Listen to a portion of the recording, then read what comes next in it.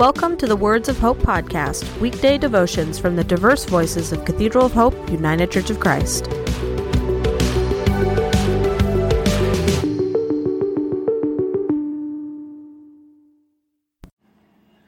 The devotion for today, Tuesday, January 23rd, 2024, was written by Weber Baker and is narrated by Jay Williams. Today's words of inspiration come from Acts 5, verses 33 to 42.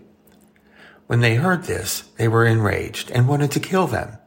But a Pharisee in the council named Gamaliel, a teacher of the law, respected by all the people, stood up and ordered the men to be put outside for a short time. Then he said to them, "Fellow Israelites, consider carefully what you propose to do to these men. For some time ago, Theudas rose up, claiming to be somebody, and a number of men, about 400, joined him. But he was killed, and all who followed him were dispersed and disappeared. After him, Judas the Galilean rose up at the time of the census and got people to follow him. He also perished, and all who followed him were scattered.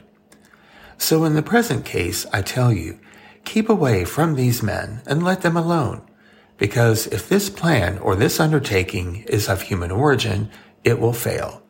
But if it is of God, you will not be able to overthrow them. In that case, you may even be found fighting against God." They were convinced by him, and when they had called in the apostles, they had them flogged. Then they ordered them not to speak in the name of Jesus and let them go.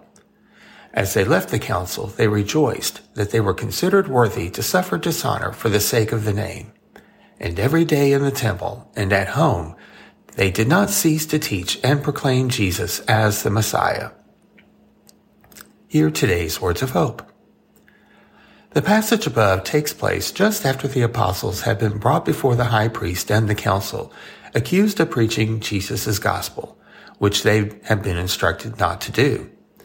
The apostles have defended what they've done by saying they must obey God and not the authority of humans. When Gamaliel warns the council and the people about taking action against the apostles, he brings up examples of people who had risen up against authority, had died, and their followers had dispersed. His point being that if those who claimed to speak for God's words were true, they would survive, and if they were not true, they would be destroyed and their followers dispersed. What is unspoken, but I believe to be implied, is that the examples Gamaliel had chosen were people who had risen up and had been killed by persons who were not their followers. They were implicitly separated from Jesus, who was killed by the authorities. Gamaliel seems to be saying, "We made this mistake once. Let's not make it again." Because clearly the death of Jesus did not cause his followers to disperse, unlike these others. There is another implication in what Gamaliel says. He implies the apostles are speaking truth. Gamaliel is an interesting character. There are two particular stories about him from outside the gospel. One says that he was the Pharisee who taught Saul of Tarsus, later to become Paul the Apostle. The other story says that he later embraced Christianity. Certainly in this passage, we can see where, by combining faith and reason, Gamaliel is open to the truth. He seems willing to accept what he sees as evidence of the truth. So perhaps, like Gamaliel, we can, through faith and careful thought, find the truth in the words of the Gospels through the evidence of those who have survived and thrived in faith. Let us pray. God of truth, give us faith and help us to use the reason and intelligence you have given us to discern truth and to act upon that truth in a way that does good in the world. Amen.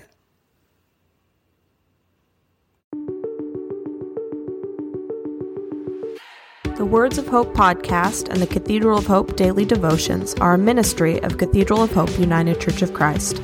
To support this ministry, please subscribe to and share this podcast, follow us on social media, and donate through our website at cathedralofhope.com/give.